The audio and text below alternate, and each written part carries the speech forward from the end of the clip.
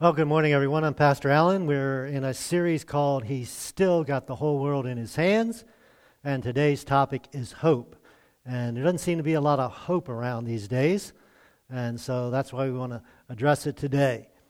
I want to start with something we haven't done a long time, is we're going to try and memorize a scripture verse together. It's Psalm 33:22, so we'll put that up on the screen. And so if you're home or if you're here present, I'll read it and then we can read it together. It says, "Let your unfailing love surround us, Lord, for our hope is in you alone." Let's say it together. Let your unfailing love surround us, Lord, for our hope is in you alone. All right, we're going to say it one more time together, and then we're going to take it off the screen and see if we can say it. All right? Let your unfailing love surround us, Lord, for our hope is in you alone. All right, so take it off the screen. Can we do it together? Let your unfailing love surround us, Lord, for our hope is in you alone. Good job. So, we'll come back to that at the end, so we see if you remember it when we get to the end. So we have this tension. How do we remain hopeful in a hopelessly broken world? Now, you may not think the world is hopelessly broken, but according to Scripture, it is. And if you're not a Jesus follower, that's fine, but you know there's a lot of brokenness in this world. COVID is a broken health issue. So how can you remain hopeful in a hopelessly broken world? I'm sure all of us at some point in our lives, we've put our hope or trust or depended on someone or something that eventually came crashing down.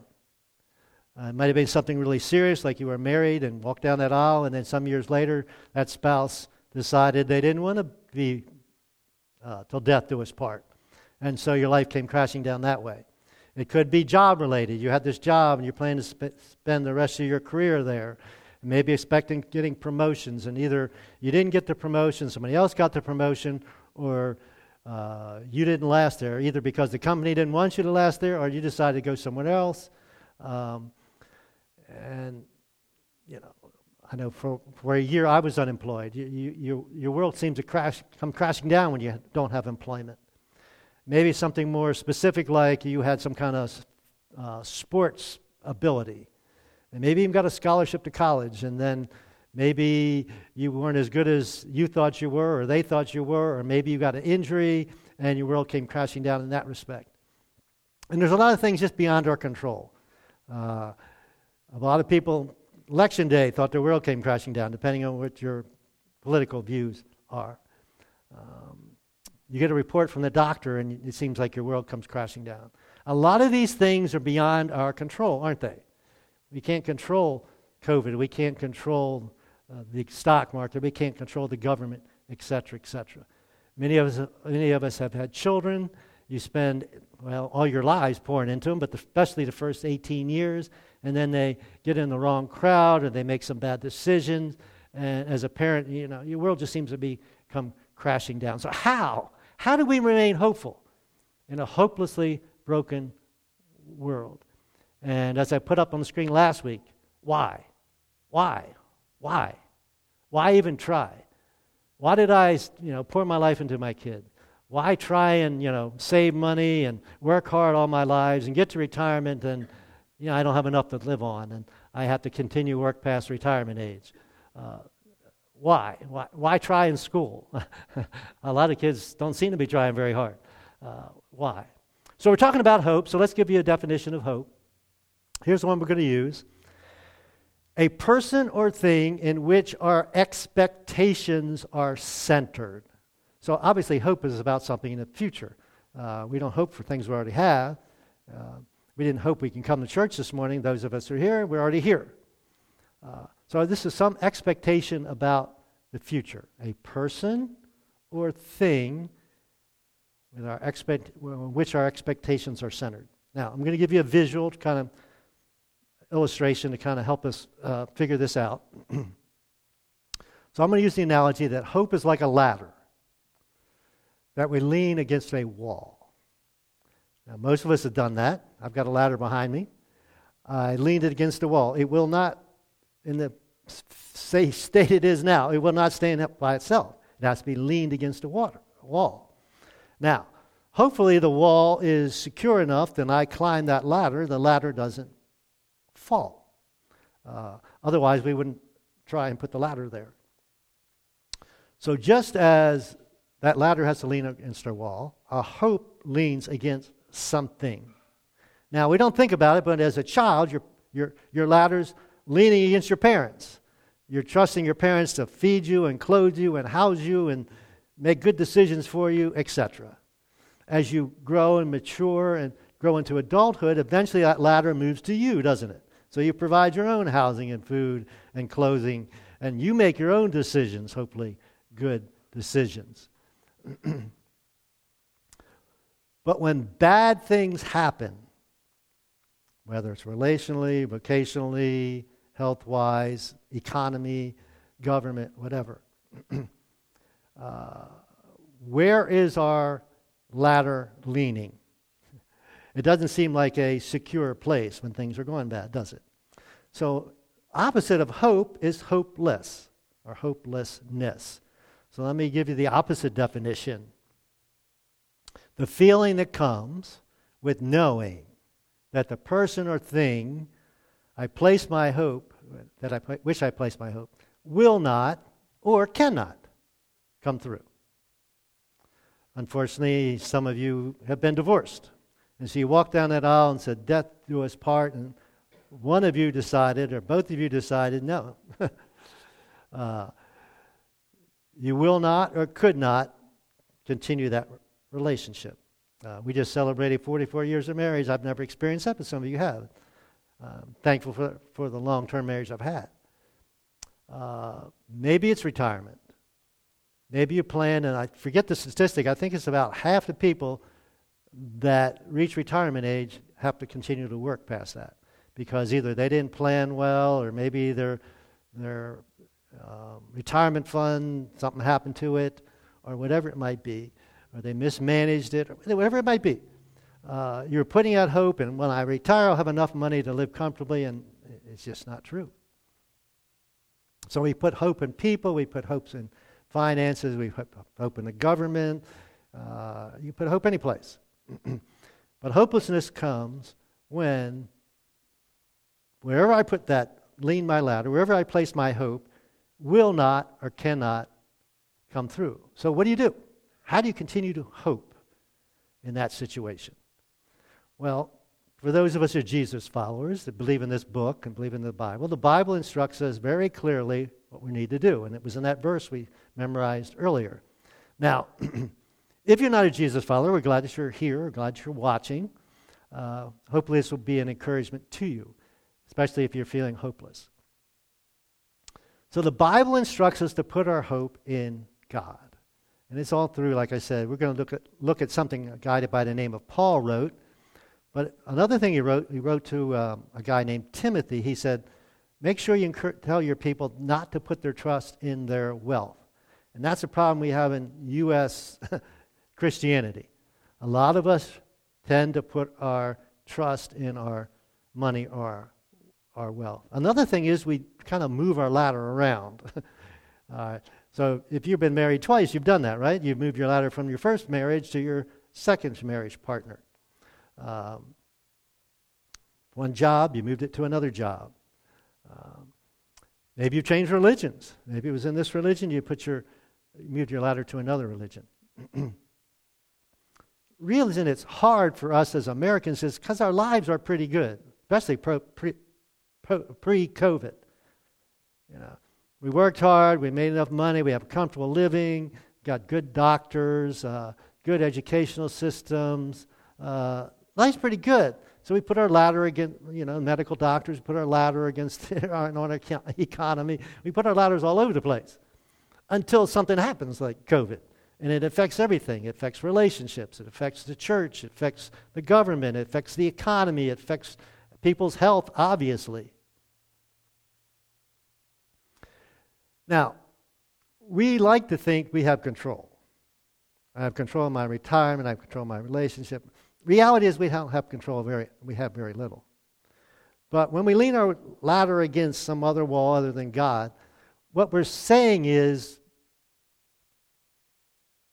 that's trustworthy. We think that's trustworthy, which means that when God says this world is hopelessly broken, and we're going to see the word decay come up in a few minutes, we don't really believe what God says. In fact, when I lean my ladder against, say, my retirement fund, I'm saying, God, I'm leaning my ladder here. You bless it. You make sure that's a good decision. Or wherever else you might put that ladder. Certainly when you marry someone, you do that. So, let me just say it this way. It's the bad news before the good news. We're going to look at the scripture, and it's going to be the bad news before the good news. Certainly in life, there's bad news before good news. This world is broken, which means something is broken is not secure. You don't want to put your ladder against a broken wall. You don't want to trust in a broken automobile to take you somewhere. So brokenness doesn't bring about security or hope. So Paul, we're going to look at Romans chapter 8. We're going to look at part of it. We could spend months dissecting Romans chapter 8. It's very deep. But we're going to focus on this concept of hope as we look at it. We'll skip some verses. You can go back and look at them later. Hopefully you will. Good thing to do. So we're going to start in verse 20. Against its will, all creation, that means you and I, all mankind, all animal kingdom, all the plant kingdom, rocks, everything. Against its will, all creation was subjected to God's curse. We call that sin. It goes all the way back to the Garden of Eden, if you believe in that. Most of us do. Some of us do. That everything, as a result of sin, turning our backs on God, everything is broken. Hopelessly broken. Can't be fixed. Excuse me. It's not okay. Life is not okay. In fact, the Bible describes sin as a disease, just like COVID. COVID had infected everybody, but this disease of sin has infected everybody. The other thing is, it's fatal to everybody. So we all have a fatal disease called sin. And it's no secret. Everybody, believe in God or not, know once you're born, you're going to die. Everything that once lives eventually dies. That is the curse. If you watch The Lion King, you can think of it the circle of life. Those that are Jesus followers, we believe in it a little bit differently. Another translation uses the word frustration. All creation is subject to God. Frustration. None of us like the fact that we get sick and eventually going to die. Nobody likes that. We're all frustrated. Anytime you and I get frustrated with anything, it's because of the sinfulness in this world, that nothing's perfect and people make bad decisions, etc., etc. So think about that the next time you get frustrated with someone or something. When my car works, I don't get frustrated with it. It's only when it's not working right, I get frustrated with it. So with that backdrop, that kind of negativity, if you want to call it that, Paul goes on, trying to follow the logic. But with eager hope, there's our word. Well, wait a minute, we just talked about that everything's cursed? Where is the hope coming from? Well, the creation looks forward to the day when it will join God's children in a glorious freedom from death and decay. Okay, so it looks bad now, but there's something better coming. There's something better in the future. There's going to be end to death. There's going to be end to decay. Now, this is simple, especially for us that are getting older, to understand decay. I just had a birthday, we just had a wedding anniversary, and then you bring up these pictures from 5 years ago and 10 years ago, and then you look at that, and then you look at yourself in the mirror. What do you see? Decay. I see decay. I don't look like I used to look. And it's not better. Decay usually doesn't look better. That's decay. We all understand it. And I know from personal experience, I work hard at fighting against decay. Most of you know I have a pretty strict diet. I do goofy exercise. I run a lot on the trail. Most people wouldn't do that. What I'm doing is fighting decay, but it's still a losing battle, isn't it? And you think of, the most spiritual people, most religious people you can think of. I thought of Mother Teresa first. Godly woman. She died in 1997. She didn't beat it, did she? She didn't win the battle. Billy Graham lived in his 90s. He died a few years ago. Nobody beats these odds, but we think we can. And even people that have been happily married for 50, 60 years, and you see them walking hand in hand, you say, oh, isn't that great? I hope I get to that place one day. Eventually, one of them gets sick. And tragically, sometimes it's Alzheimer's. And eventually they get to the place, it's sad, it's decay, that brain is decaying, and that one person doesn't know the other that they've spent the last 50 or 60 years ago. So that is because of sin. And then he goes on, he says, for we know that all creation, and he uses an interesting word, is groaning. You don't think about the rocks groaning and trees groaning, but he says all creation is groaning as the pains of childbirth right up to the present time. Ladies, you understand it. Us guys don't. But that's pretty severe from what they tell me. And I watched my wife 4 times. She got pretty angry with me, frustrated with me when I was talking to her when she was going through that pain, when I was trying to encourage her. Sometimes it didn't come off that way. So up to the present time, that's the situation in the world. And we that are believers or Jesus followers also groan. Why are we groaning? Even though we have the Holy Spirit within us as a foretaste of future glory. I think this is really interesting. We have the Holy Spirit. We've got this little taste. My wife will be cooking something. She said, taste this. And I get a taste. If it's really good, I'm thinking, wow, I can't wait till I eat lots of it. Well, we just have a taste because we still are in this decaying, sinful world. So all we have a taste of this future time when there will be no more death and decay. And we long for our bodies to be released from sin and suffering, especially now when things are really crazy. You just got this longing for something better when COVID's over and things are going to be better. So anytime we put our ladder against the wrong wall, which would be any wall other than God, what we're saying, I can beat the odds. God, I can do this on my own. I put the ladder on me. I'm going to beat these odds. I'm going to live to be 100 and, live forever. Well, no, I'm not. I was reading a longevity study. I read these things. I think they're interesting. And a lot of them are pretty similar. But this one was pretty interesting. This one lady lived to be 106. She still died, but she lived to be 106. She said, lady, obviously, she said, stay away from men. That was her secret to living 106. Most studies say marriage produces longevity, but this lady, her opinion was stay away from men. But anyway, Scripture goes on. We too wait, all right, we're in waiting time, with eager, again, that's that word, eager hope for a day when God will give us our full rights as His adopted children, including new bodies He has promised us. I was trying to think of an illustration. It was kind of like we would adopt a child and said, okay, you have to stay in this one room. You can't have the whole house, and you can't eat with us. We'll bring food to you, and we're only going to bring you enough food to keep you alive. We're not going to give you a lot of food, and eventually we'll let you become truly part of the family. All right, so that child would eagerly wait for the day where he gets to come out of the room and join the family and have as much to eat as possible. So that's us. We're waiting for the time when we have these new bodies and I can look in the mirror and I don't see decay. And we're going to live forever. I think about it like this way. It's kind of a down payment. Anybody ever sold something to someone and they gave you a down payment? Say, okay, I'll buy this car from you. I'll give you $500 now and I'll give you $200 a month till it's paid off. All right, so we just had this down payment. We just had this taste.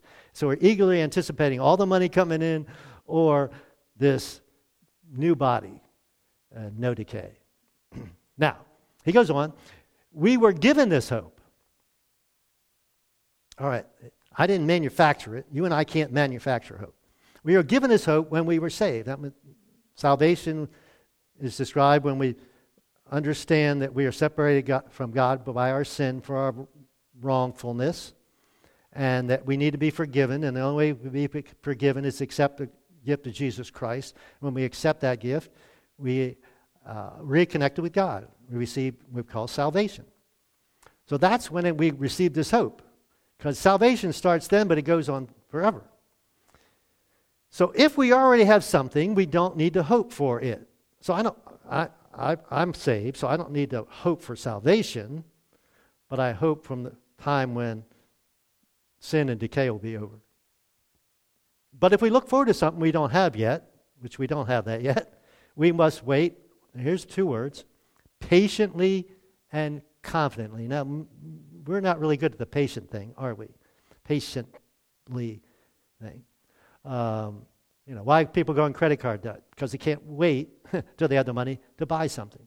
And when you're kids, you can't wait. I mean, Christmas, I never did that. Did you ever sneak downstairs or upstairs or out in the living room and look at presents before, your parents got up? You can't wait, right? Coming up in a couple weeks. But with confidence. Now, simple question, does God keep his promises? Silly question, right? He cannot lie. He cannot not keep his promise. So, it's secure. We can be confident. We just got to be patient. Next couple of verses talk about how the Holy Spirit helps us, even in our groanings, even in our prayer life.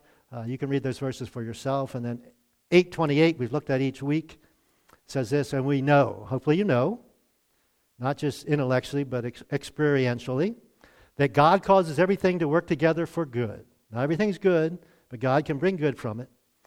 Not for everybody, but for those who are Jesus followers or love God.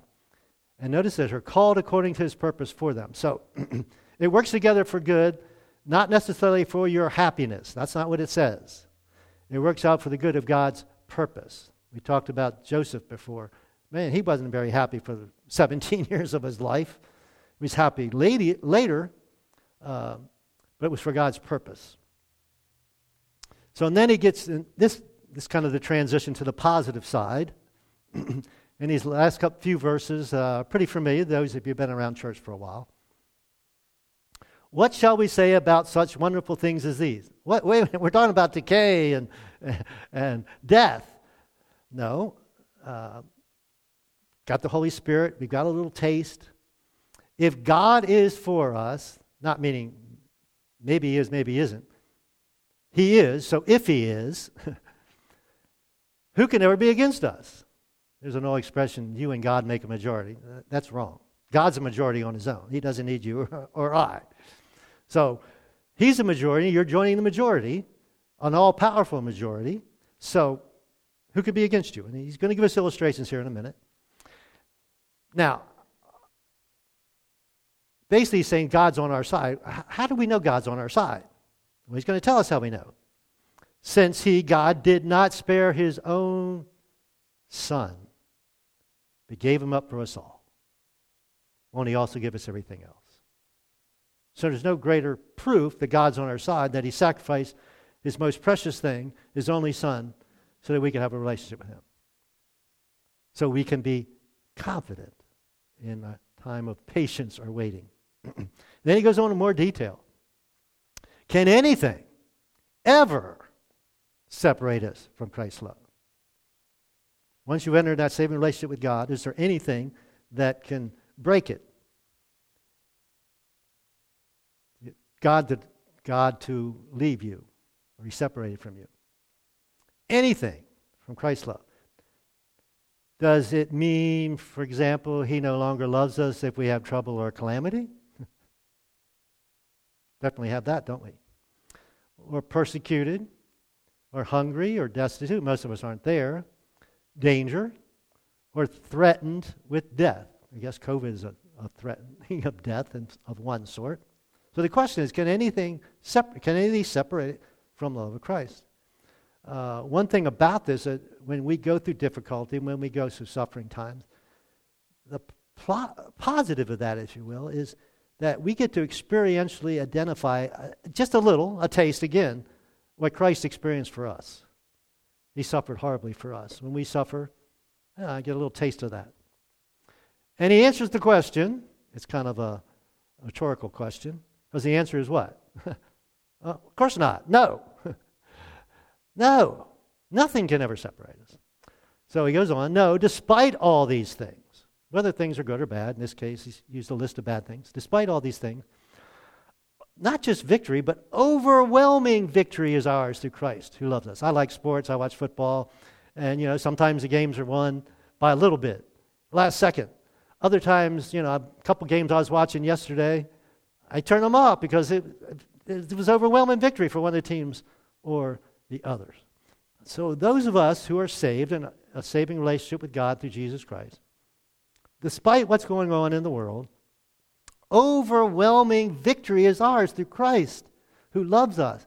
We should have this overwhelming hope because of God's love for us. Then he goes on and says, and I'm convinced, all right, without a shadow of a doubt, that nothing can ever separate us from God's love. And he gets into some kind of weird categories. Neither death nor life, okay, so absent from the body, present with the Lord, so I understand that. Neither angels nor demons. I don't think angels would try and hinder us. Demons maybe. Neither our fears for today or our worries about tomorrow. Now that's a category we all can relate to, probably. And then, not even the powers of hell can separate us from God's love. Don't need to worry about it. I got thinking, there's a lot about superhero movies and stuff around, right? So I interpret what he says that we're all superheroes. Not because of us, but because of the power of God in us. He's producing superheroes in us. And he goes on, no power in the sky above or earth below. Indeed, nothing in all creation will ever be able to separate us from the love of God revealed to us, Christ Jesus our Lord. So that pretty much includes everything, doesn't it? So what's it mean? That you and I can have hope in a hopelessly broken world. It means that we can be secure, that we don't need to have fear for the day and worries about tomorrow. And if we do, we have our ladder against the wrong wall, and we need to move it to God's wall. So that's the next question on your outline. What does that mean in the meantime? You and I don't lose hope because your hope or our hope wasn't here to begin with. As Jesus followers, our hope isn't anything temporary, not anything physically around us. It's all decaying. Everything's going to die. Let me use another word here. Steady. You and I can be steady in the midst of any kind of turmoil in this world because our hope wasn't here to begin with. Now here's my question for you. So where are you leaning your ladder? Where are you leaning your ladder? In the government? In your financial accumulation? Money and the stuff money can buy? Is it in people? If it's something that you are lacking hope or something that you are feeling hopelessly about, move your ladder.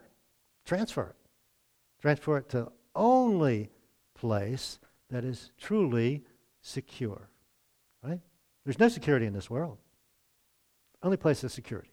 So before we put it up on the screen, do you remember the verse from earlier, Psalm 33? I'll give you the first word.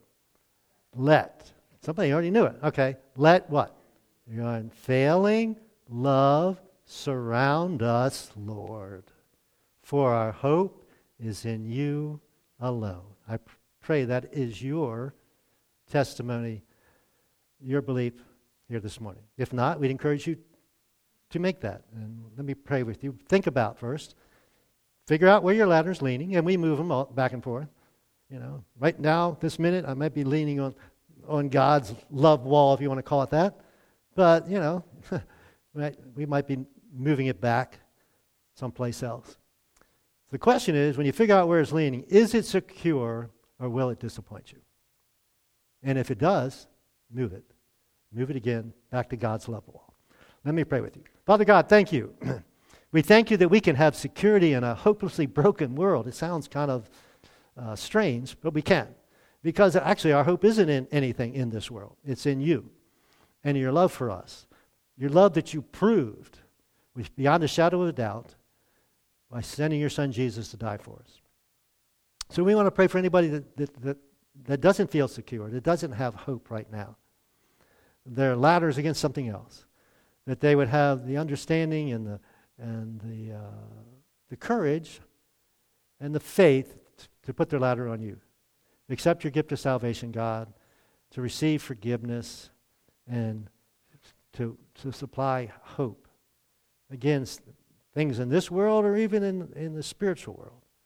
We are overwhelming victorious. We're superheroes in Christ Jesus. And if you're not a Jesus follower, you too.